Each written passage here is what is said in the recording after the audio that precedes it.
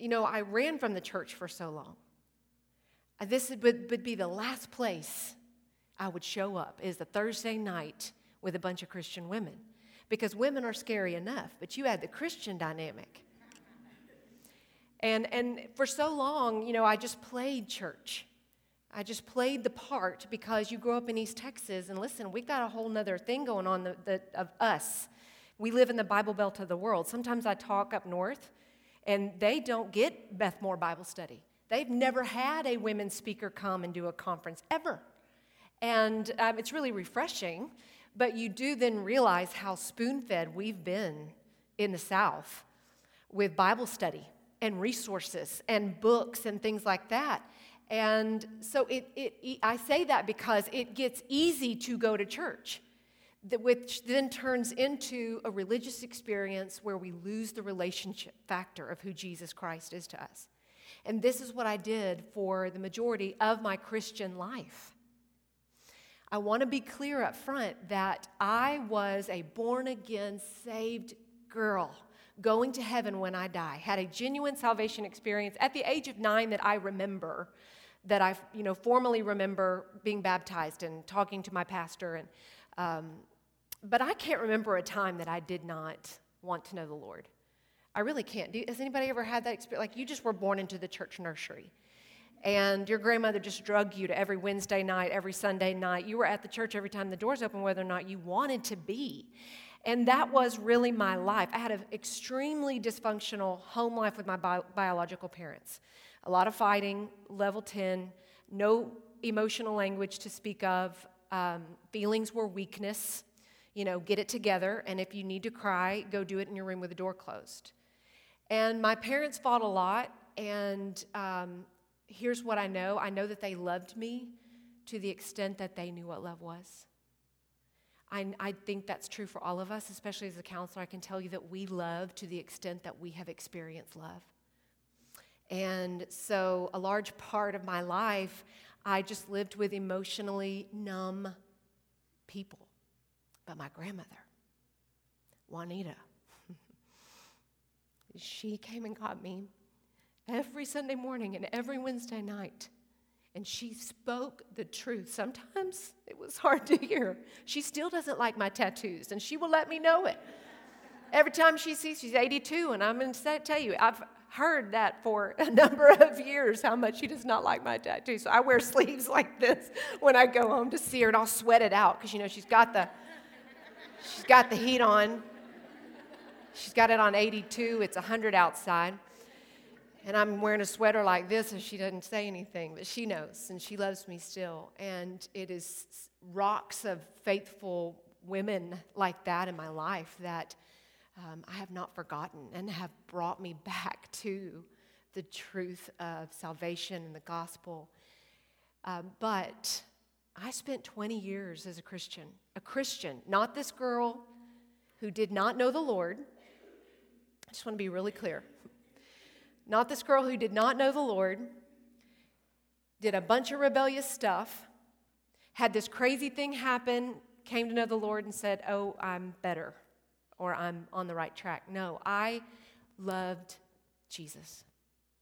For as much as I knew at 5, 6, 7, 15, 16, 17, 25, 26, 27, for as much as I knew I loved Jesus, here's the problem. I was not sure that he loved me.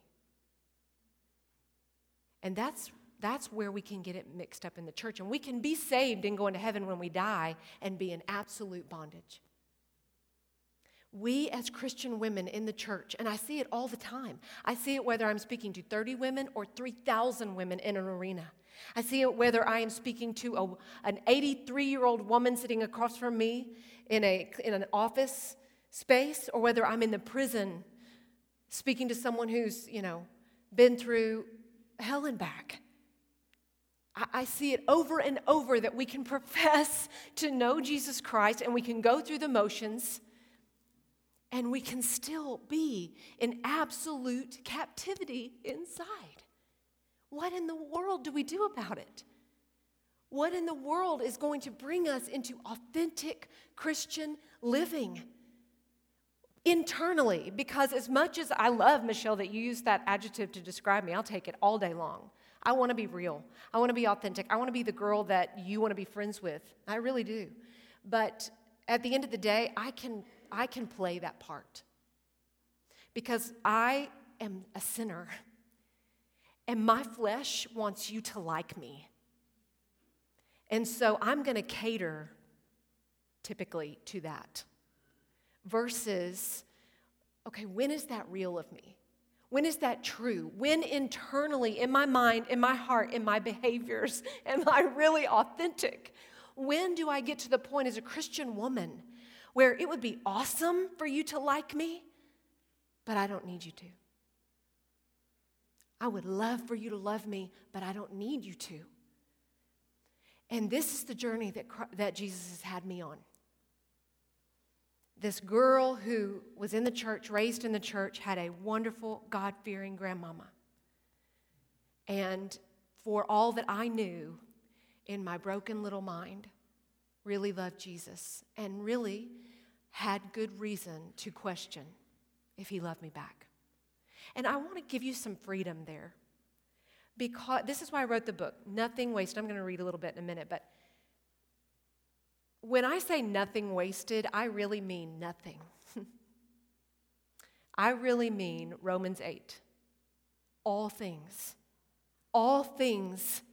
for our good and his glory to those that love him. I'm going to read that in just a moment. But when I say nothing, I mean nothing. I mean no part of your life. The most vile thing that you can think about, the most rebellious thing that you can think about, the most shameful experience of your life, the ache that you receive, the rejection you receive, the betrayal you receive, the divorce, the adultery, the addiction, the most boring parts of our life.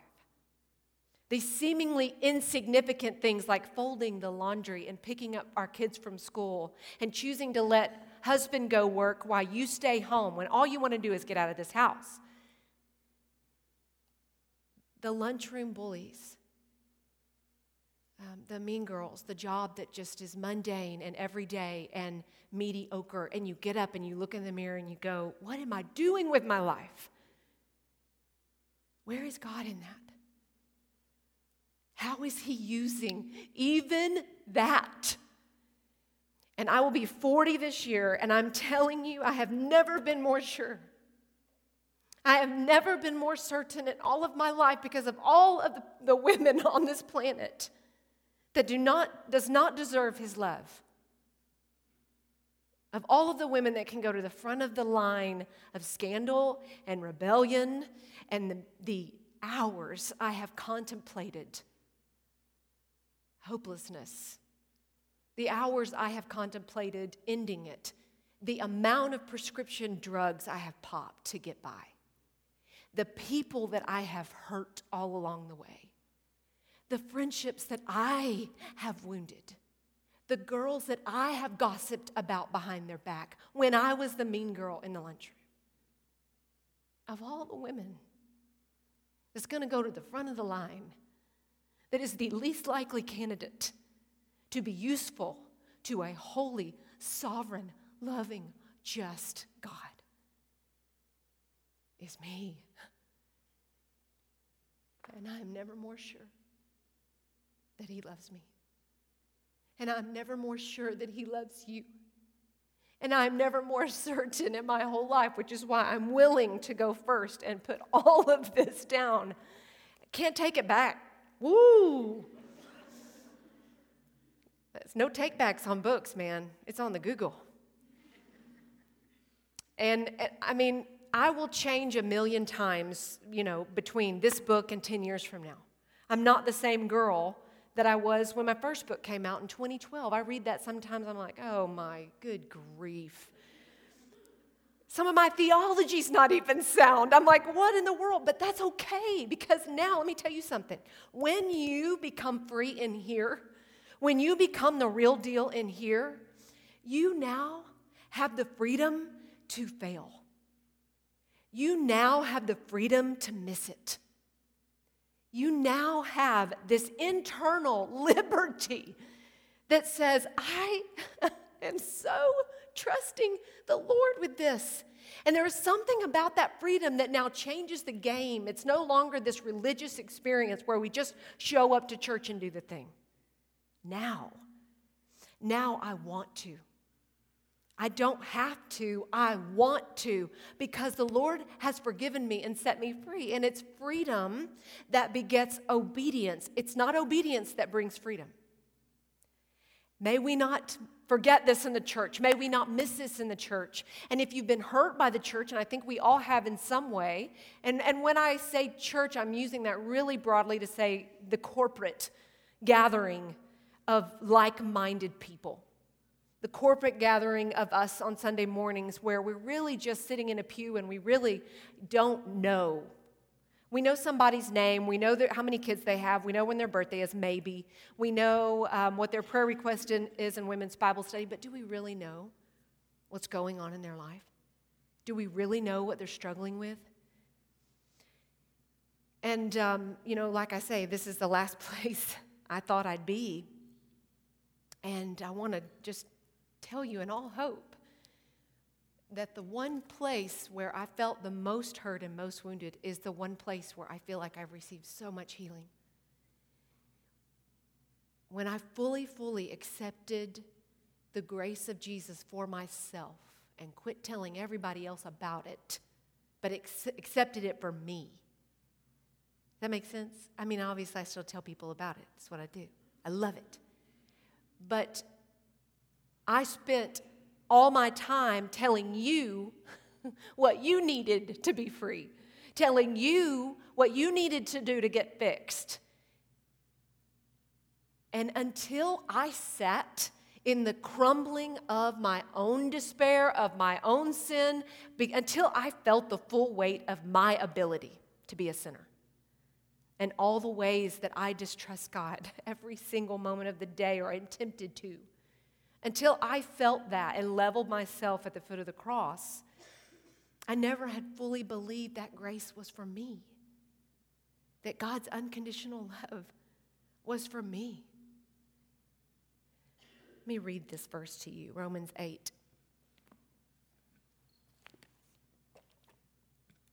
Okay, now, I know that you've heard this before. It is an extremely highly preached verse, Romans 8. If you've been in the church at any time, you've heard it. But you can close your eyes if you want to, or you can just listen. I want you to just really listen with fresh ears. And I want you to really think and ponder in this moment, do I believe God? I'm not asking if you believe in God. Different question. 90% of the world believes in a God. What makes you different? What makes you free? What is the thing that catapults you above offense? When someone talks about you behind your back, when you are rejected, when you don't get invited to the party, when mom hurts your feelings, when someone is sharp with their words or they give you that tone, what is the thing in you that gives you a breath? The maturity in the Spirit rises up above it. You see over the offense and you respond differently than you did 2 years ago, 5 years ago. What is that part of you? So I'm asking you, do you believe God? Because who you believe you are right now is who you believe God is. However you see yourself in this moment, I'm weak, I'm not enough, I'm ashamed, I'm not worth it. I'm angry, I'm bitter, I'm fearful, I'm being punished. However you see yourself is exactly how you see God. So it's one thing to believe in Him, it is quite another to believe Him, to take Him up on who He is. So I want you to hear this portion of Paul preaching to the Romans as though you are believing God for you. What then shall we say? And Paul's talking about all of these things, persecution mainly, pain, suffering. This is 8:31. If God is for us, who can be against us? He who did not spare His own Son, but gave Him up for us all, how will He not also with Him graciously give us all things? I'm going to stop. Who is the one that's taking the credit for the Okay, because let me preface that. I'm going to be really clear here because this is where I do not want theology to be missed. So often in my life, I want to look at my most reckless sin. I want to look at the most evil things, even if I did not cause it or if it wasn't caused to me. I want to look at the big picture evil, suffering, pain of the whole world. Human injustice, sex trafficking, hunger, poverty, homelessness. I want to look at the big, big evil things that we would all agree are evil and dark in this world. And there's this part of me, and I think for all of us, if we're honest, that wants to completely dismiss that God would have anything to do with any of this. We want to separate the dark from a sovereign God. So my question is, and what I want you to start to think deeply about, how can God be God if not completely sovereign over all things? What in the world would God be doing with any of these pieces? What in the world? But see, you've got to deal and look at these deep doctrine, heavy, weighty things that we don't want to talk about in the church. We don't want to talk about a God who in and of himself is not evil. Bible very clear about that. In and of himself does not cause evil or sin. And yet, the Bible also very clear, God is sovereign. God is eternal. God is the one who commands a storm or allows a storm or doesn't allow a storm that can wipe out an entire neighborhood. So I may be stepping on toes for a minute, but that's okay because I'm going to wrap back around and I want us to think, because this is the work that I've had to do with the Lord to deal with me, my own heart. God couldn't be this far off thing that I categorize and put into boxes that makes me feel comfortable. He's either completely holy and completely sovereign and completely good in all of it, or he's not God. And I don't want to serve a God like that. If I don't think God is over all things and sees it all in the eternal perspective, that he's got a reason and a purpose eternally, why would I worship that God? Doesn't make sense. So and then I'm going to ask you, if just don't answer out loud. What is the greatest sin? What's the most evil thing that's ever happened? You may or may not say this. You could think of horrific things like the Holocaust, child abuse, your own abuse perhaps. But as I read the Bible and as I think about humanity, I think the most horrific thing that ever happened was the crucifixion of Jesus Christ. And all of the evil men that had to do with that. And I look at this over and over, this Romans 8, that we love this passage because it gives us so much freedom and hope. And I take a deep breath. He who did not spare his own son, but gave him up for us all. Wow. If he's going to do that for us, you telling me he's not going to use your worst thing? If God did not abandon us on that day,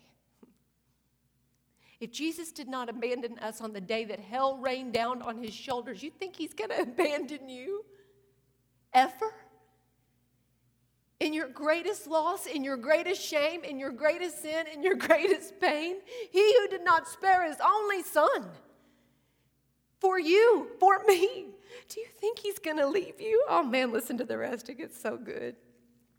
Who shall bring any charge against God's elect? It is God who justifies. Justifies means made right. Made right before God. It's a present tense condition. It's where you are. It's the position. It's the posture. It's never changing. Who is to condemn? Christ Jesus is the one who died. More than that, who was raised who is, can I say that again? Who is. Thank you. I live on that is. Who is at the right hand of God, who indeed is interceding for us. That is good news. Because y'all, I don't know what to say. There reaches a point where I am at the end of myself and I don't know what else. Sometimes I'm so frustrated and I'm so angry and I feel so hopeless and lost about things. I really hope that Jesus is interceding for me right now. I really hope and pray and believe that he knows me, that he knows the secret heart, that he knows the sacred parts of me that I don't even know. And he is coming before my God, eternal God, my Father, my Creator, who I am eternally wired to want. Did you know that? Every single human cannot go a single day without wanting to be known by God. Ecclesiastes tells us that eternity is written into our heart. That means that we are always searching for paradise lost. That means that we are getting up every single day and we need God to be God because we are built and born and the DNA code in us is to live forever. We remember Eden. We remember. We remember paradise. We remember perfection. There's a part of us in our blood that knows that one day we will be there. And so the hope and the peace and the joy is found when we finally live like that. Yeah, that's the way I want to live. That's the way I want to live, but I need a holy intercession by my Redeemer, who I trust in. Who shall separate us from the love of Christ? Shall tribulation or distress or persecution or famine or nakedness or danger or sword? Okay, did we not just cover the gamut of every evil, painful, suffering thing, external and internal, that could happen? You could be homeless and dying of illness on the street, and the Lord has not abandoned you. So why do we think he's abandoned us? Why do we doubt him when our friends rejects us, or when that church doesn't work out like we thought, or when we even suffer painful loss of humans, of relationships in our life? We want to doubt him. But he's saying, who? What? Give me one thing that would cause me to walk away from you or to leave you. And here's why. Verse 37, no. In all these things, we are more than conquerors through him who loved us. All right, do you notice how it's been in the present tense? He is all of these things. Now what? Loved. Past tense, because he's already done the work. Now this is written not long after the crucifixion and the resurrection of Jesus Christ. So readers are Christianity is a new thing. They're still learning about Jesus. And here's Paul saying, he loved you. You know what that means for us? That means that he has loved us from before the foundations of the world. We were born to be loved by him. He chose us. He brought us in. He finished the work. And when I know that I lived in the finished work of God, I get to be free of trying to fix. So I want you to always be thinking of those two counter words, fix and finished. It really helps me in my marriage. It really helps me in my parenting. It really helps me with my girlfriends. Because anytime you press on any of my junk and my insecurities and stuff, I immediately, especially as a counselor, I want to fix you. I want to fix me. But if I am living and resting secure in the already done work of Jesus, all of that fixing goes out the window. And we really can just love each other. We really can just let everybody off of our hook. For the love, let's let everybody off the hook. You know what I mean?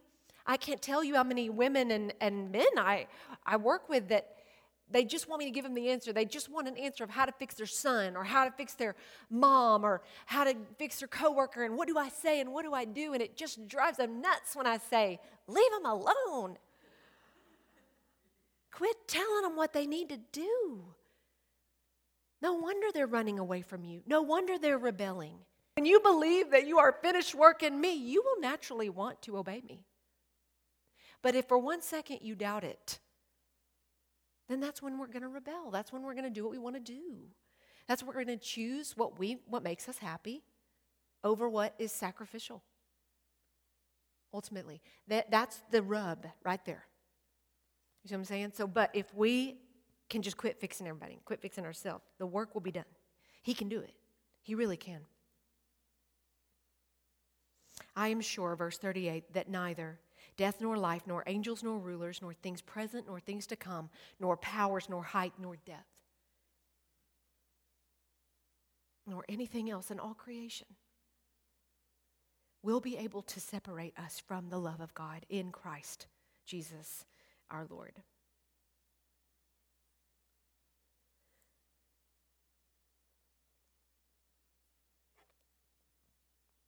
Part of my story is that I've been to the depths. And when I say the depth, I think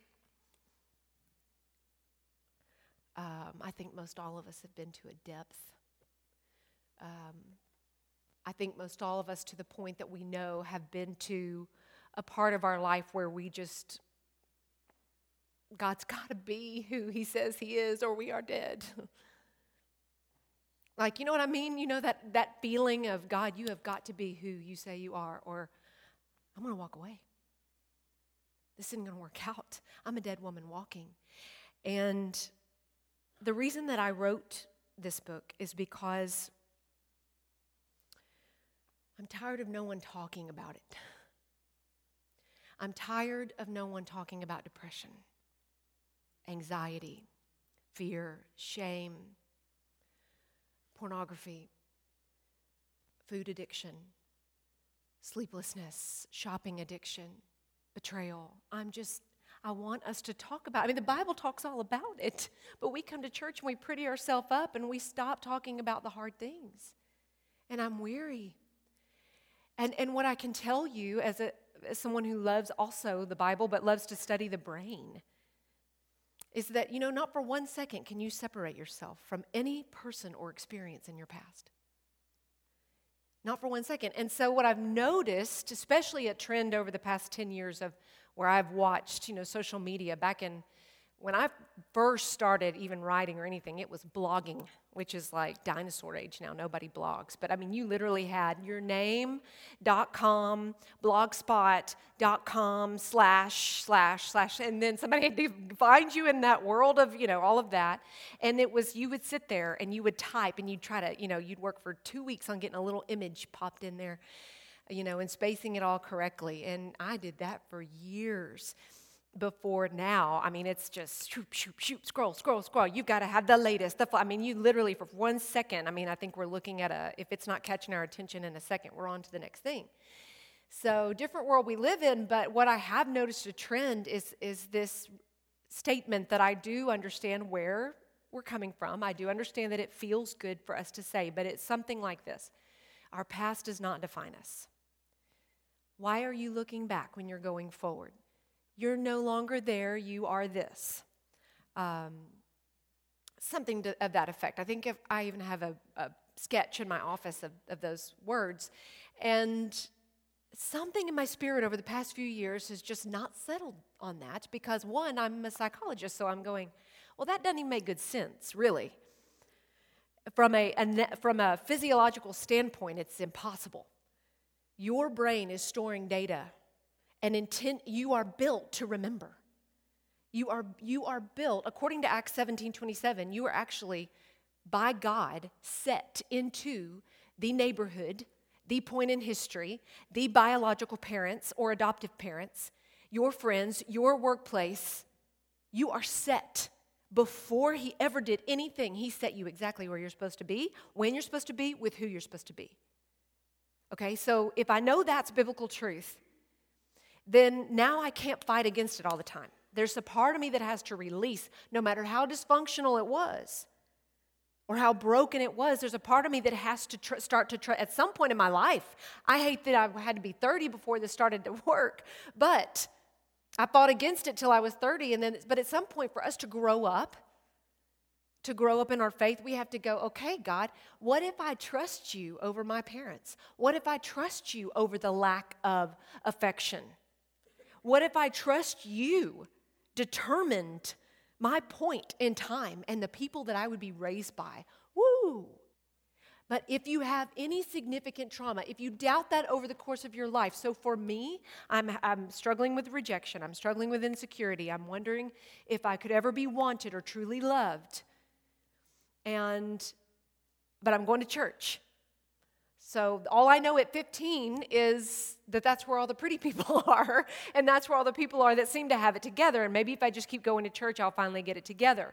So I, at 15, went to a True Love Waits conference, which was a big deal back in that day of the 90s. It was this huge conference thing. Does anybody remember that? Do you remember the True Love Waits conference? So the whole point is, yes, that you put on a ring or you sign a contract or something stupid like that. And you say you're going to keep yourself pure until marriage. So you're not going to have sex until you're married. Good, yes, good. What the Lord wants, yes. And I explain all of that to you. But in my case, I think my youth pastor must have had a extra in his budget that year or something, but he brought in this boy band, and they were fine. And they stood across the stage, and there was smoke, and they were playing their guitars, and they, had their hair. At that time, it wasn't tattoos. If you were a rebel, if you were a Christian rebel, you had an earring if you were a guy. So they didn't have just one earring, they had like two, so they were like, so here we are, 15 years old, and we're supposed to go down front and get our ring and say, we don't want to have sex with you until we're married, sorry. I mean, it's so ironic, So the whole thing, regardless, I meant it. I rushed down front, I signed the thing, I put on my ring, and I meant this promise to God because all I knew. Here's the message I was testing out as a teenager. All I knew was that love must be earned. In my house, love must be earned. And from what I could see at church, it was the same message. What you do, and even this ring. So you're telling me if I wear this ring, so you're telling me if I sign this paper, you're telling me if I make this commitment, that God's going to have favor on me? That I'm going to be more loved by God? Well, of course, what 15-year-old person's not going to take that offer? So we do it. I go down there. I proudly wear it to school. I'm like, look, boys, don't even look over here. Got a ring on it. And here's what I want you to know from this story. I want you to know this was an absolute turning point of my life. This is where literally all hell would break loose. But I want you to remember what was the precursor to this place of where I am with God. How do I view God? I view him as something, his love must be earned. So 3 months after that conference, almost to the day, I was brutally molested and raped by an older man. It was a horrific experience. It was trauma in every sense of the word. That is not the main part of the story that I want you to remember. I want you to know that no matter what you've been through, when you have an experience or relationship in your life where everything changes like this, and God is no longer who you thought he was, it is a trauma. And that could be your parents get divorced. That can be you go from rich to poor or poor to rich. That can be the mean girls in the lunch room. Whenever you have a significant thing like this happen in your life, you have experienced a trauma. A trauma is just this. It's really actually more broad than people make it. It is anything in your life that tells you things can no longer continue the same way. A trauma is when an experience overwhelms your reality. It overwhelms your reality to the point where you cannot continue to go on the way that you have been going on without something significantly changing. And for me, that was this moment of sexual assault and abuse. It would be for anyone. But the big trauma was what it did for my relationship with God. Because now I'm thinking, okay, God, I meant what I said to you. I meant my promise. I really did, but you did not keep yours. That's what I'm thinking. And I would go the next 7 years just showing him, like if that's what your love means, God, if that's what you're going to do to my promise, if that's who you are, then watch who I will be. And the truth of the matter is, if you knew me during that time of high school, early college years, you would not have known this was me. The girl that you saw in the day was really in a town like Nacogdoches, small town like Marshall. Everybody knows everybody. You're everybody's cousin. And that's a beautiful thing, and the worst part of it is that people immediately think they know everything about you. But I would say for the most part that I was involved. I think I was respected. I was on church leadership at my church. I was leading Bible study. I was singing on the praise team. I made good grades. I was active in the day. And in the dark, literally darkness of my heart and mind, but also the dark, I was just rebellious. Anything you want to think. I was trying out. I was testing drugs, alcohol, partying, sex. Just trying so hard to put a Band-Aid on this place in me and fix it. And fix it. And maybe if I just am this girl in the day, eventually I will become the person I want to be. But here's what I'm doing. I am nursing and I am rehearsing a lie. A lie that I am not wanted.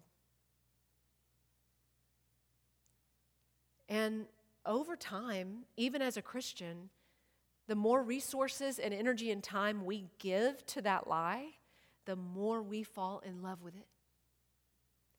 Think about the things that you put time and effort into.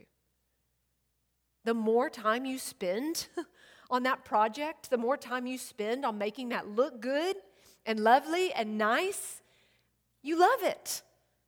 You love it. And this was my life. I fell in love with the lie that I was not wanted, and so I learned good female techniques to keep that lie close, to keep it from exploding everywhere and affecting everyone, although it really was. And things like manipulation, keeping myself busy. I became a master of chaos. Because if I could keep myself so busy and so much chaos around me, then I would never look at the thing, and maybe you would never look at the thing. And a part of my story, and a part of the story that I share in the book is being this young, newly married woman with a baby. And I'll tell you, we were young, and we had dangerous young money. We had really nice things. And I would look around at my life, and people would look at my life and think, man, got it together. And I have this husband who loves me. Truly, Justin loves me.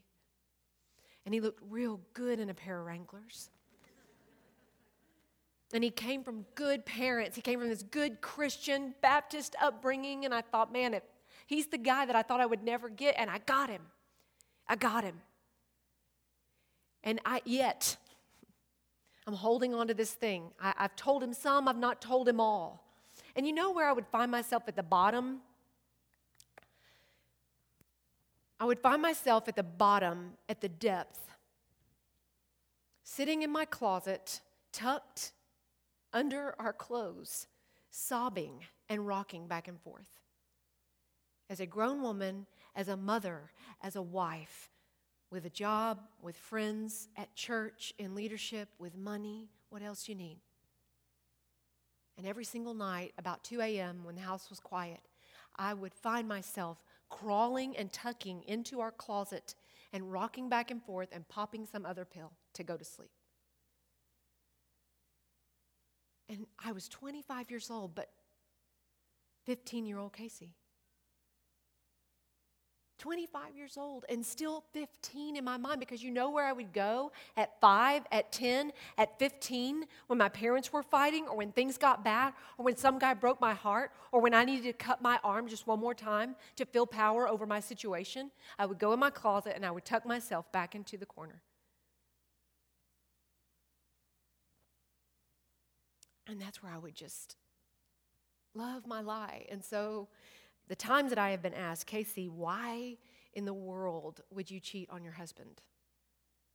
My answer is really clear and really specific: because I loved my lie more.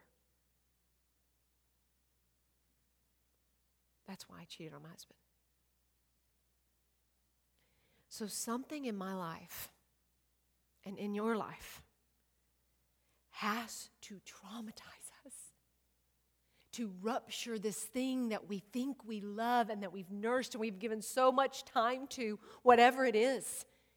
And it is painful to look back at our past and our parents and the things that have hurt us and the people that have wounded us and the losses we've experienced and all of these sinful behavior patterns that we put in place to cope and survive. It's painful. But it's the only thing that is going to bring us to our knees and set us free.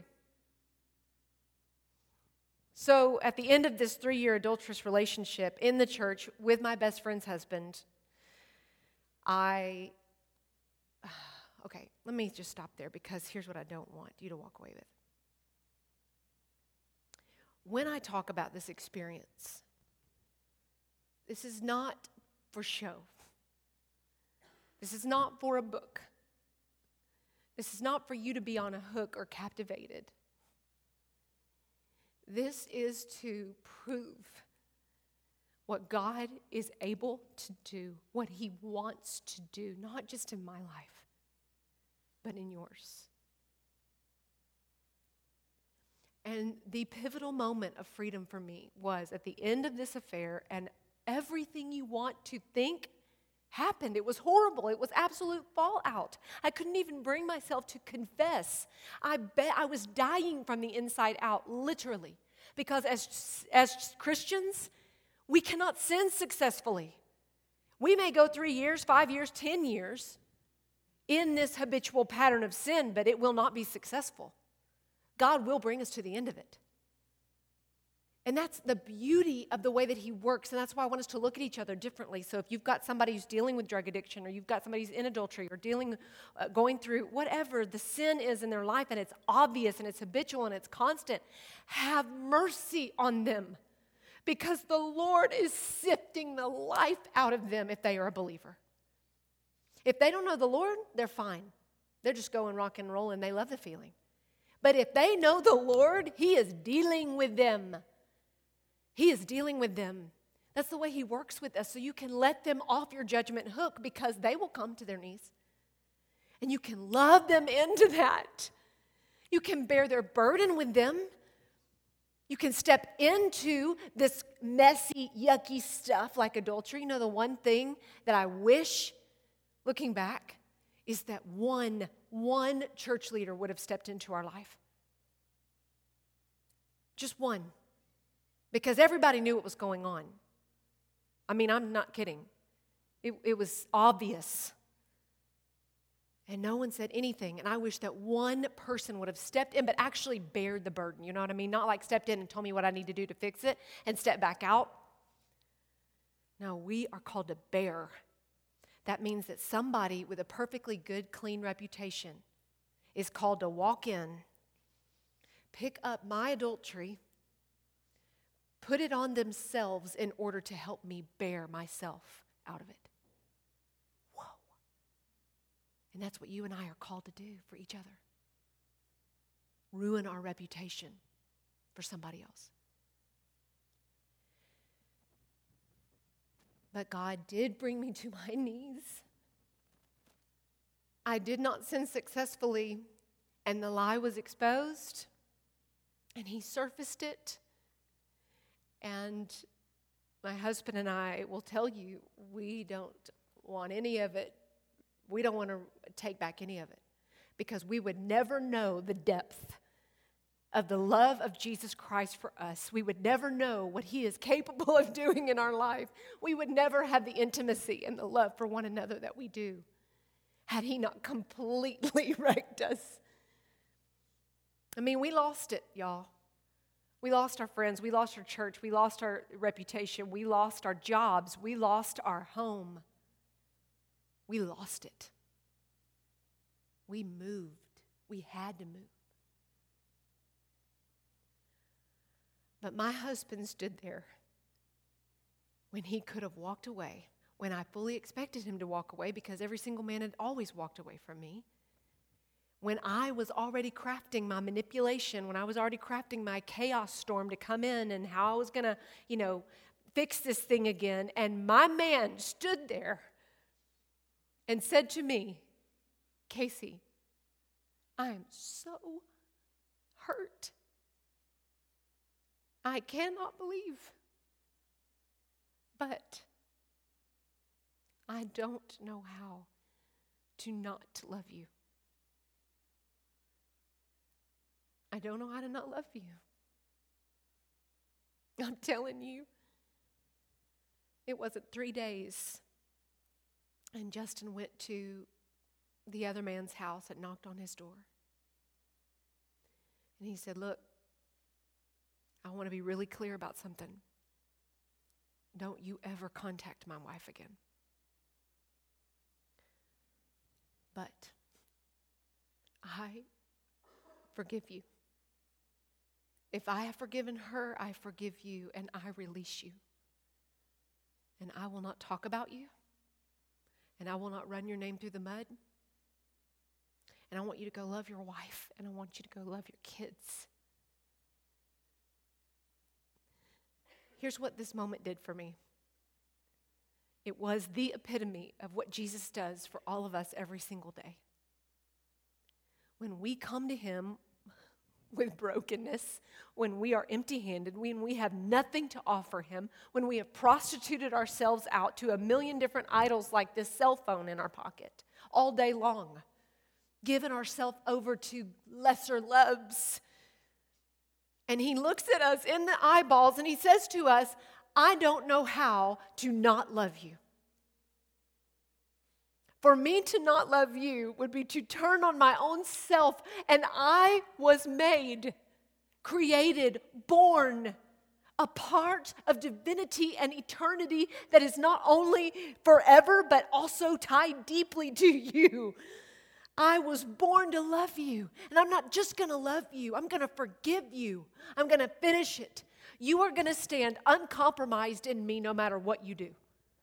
So on your worst day, I'm going to love you. When you spit in my face, I'm going to love you. When you choose everything else but me, I'm not just going to love you. I'm going to come knock on your door. I'm going to come knock on your door in Revelation 3, one of my favorite passages where God says, if I stand at the door and knock, if you will just open it, I will come in and we will share a meal together as friends. God says this. I can't get over it. I can't get over it.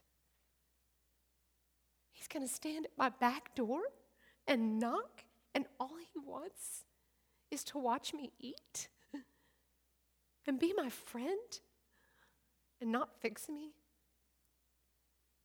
Oh, yeah, I can serve that God. I can serve the God who loves me unconditionally. And then that sets me free to love every other person in my life that way. Now I can let everyone else off my hook of expectation or need, and you can fail me because I rest in the flow of God's love. He is all I need. I am completely satisfied. And so now I can give all my reserves to you because I'm totally full. I'm not halfway full. I'm completely overflowing, satisfied, and full. Nothing will separate me from his love. No one will come between me and him. And not because of me, not because of my church, not because of my, Bible study patterns, not because of my prayer, not because of my good behavior, not because of my purity ring. Because he comes after me. And I'm going to tell you, sisters, when we can get this, and we can believe that this is who God is for us, that is freedom. That is what I want for us in the church. That is how I want us to love one another. And I will waste every breath until the day that I die telling women that this is for us. This. But listen, in the years after the affair, nothing just changed overnight. I had serious issues that needed to be dealt with. But let me tell you, I did a lot of great things. I went to church. I got friends. I stayed the course. I went to a therapist. Even though I was a therapist, we typically become therapists because we need therapy. And I did all those things, and they're great. Do those things, all right? Invest in that care. But the only thing that changed those beliefs that were so deeply wired in me, so something had to be greater. So we have this part of our brain, here I go again, sorry. We have the part of our brain called the amygdala that fires when we feel a threat. So if you've had a threat in your life, then something is triggered. You've heard this before, there's triggers. And suddenly you feel threatened, like the love that is compromised. Like there's an expectation, or I don't know, you can think to yourself what that might be for you. But those things are very ingrained in us. We have patterns and networks that are built and wired of how we love and how we run away from love. And something greater than ourselves and greater than other people has to come in and rupture that. So as much as I love my therapist, as much as a self-help book or a Bible study is helpful, it's not greater than me. It's not greater than a human thing.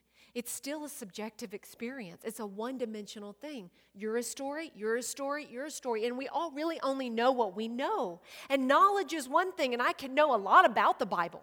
I can know a lot about God. I can know a lot about myself and do tons of self-reflection. But until I have understanding, and understanding and wisdom can only come from something greater than us. Something that is living and breathing and active and sharper than a double-edged sword that goes down into our joints and our marrow, into the places of our heart that we don't even see yet. So if there is a part of you right now and you are struggling with doubt, if you are struggling with fear, if you're struggling with shame, if you're wondering, what is God's call for you? What is God's purpose and meaning for all the things that have happened to you? And I don't mean just these I have a very crazy story. That's the story that I have. But I meet people all the time that are like, my husband being one of them, Casey, I don't have a story. Justin will literally say, I cannot think of one trauma in my whole life. I have never gone a day without thinking that I was loved and wanted. And so, this book, I'm so glad I married that guy because he helped me write this. And so I wrote tools and resources and the movement of God's word and how we sort through. And I talk about attachment. I talk about trauma. I talk about just being boring, just being regular. How God's using that too. No part of our life is wasted. I was going to read that, but I'm out of time. I'm sick of it anyway. Here's where I want to wrap up, okay? You've given me so much gracious time, and I thank you. I want to just leave you with this. Please read your Bible. If you do nothing else, do not think that one habit or one thought life or one reoccurring lie is going to change without the truth of God's word. Daily.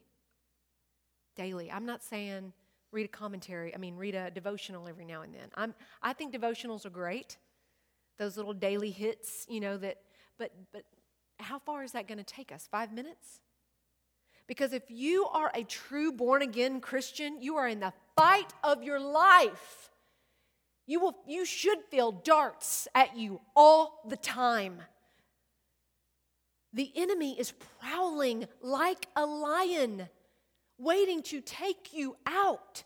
And you're going to go by on a devotional of 2 sentences of encouragement? You better get in your word. You better study the word of God. You better get past knowledge and start to gain understanding of the heart of your Father and His eternal plan for your whole life. Because not one thing has been missed. Every single thing that you have done, will do, have not done that you should have, all of it, it matters forever. We will stand before God with all of it. And what we did, what we didn't do. I want to encourage you that there is freedom. There is freedom here. There is truth here. There is change here. There is all of our I don't know how to not love you moment. And man, I just want it for us so much. I want us to love better. We need it. This world is dark and broken, and people are hurting. And we need to love better, Christian.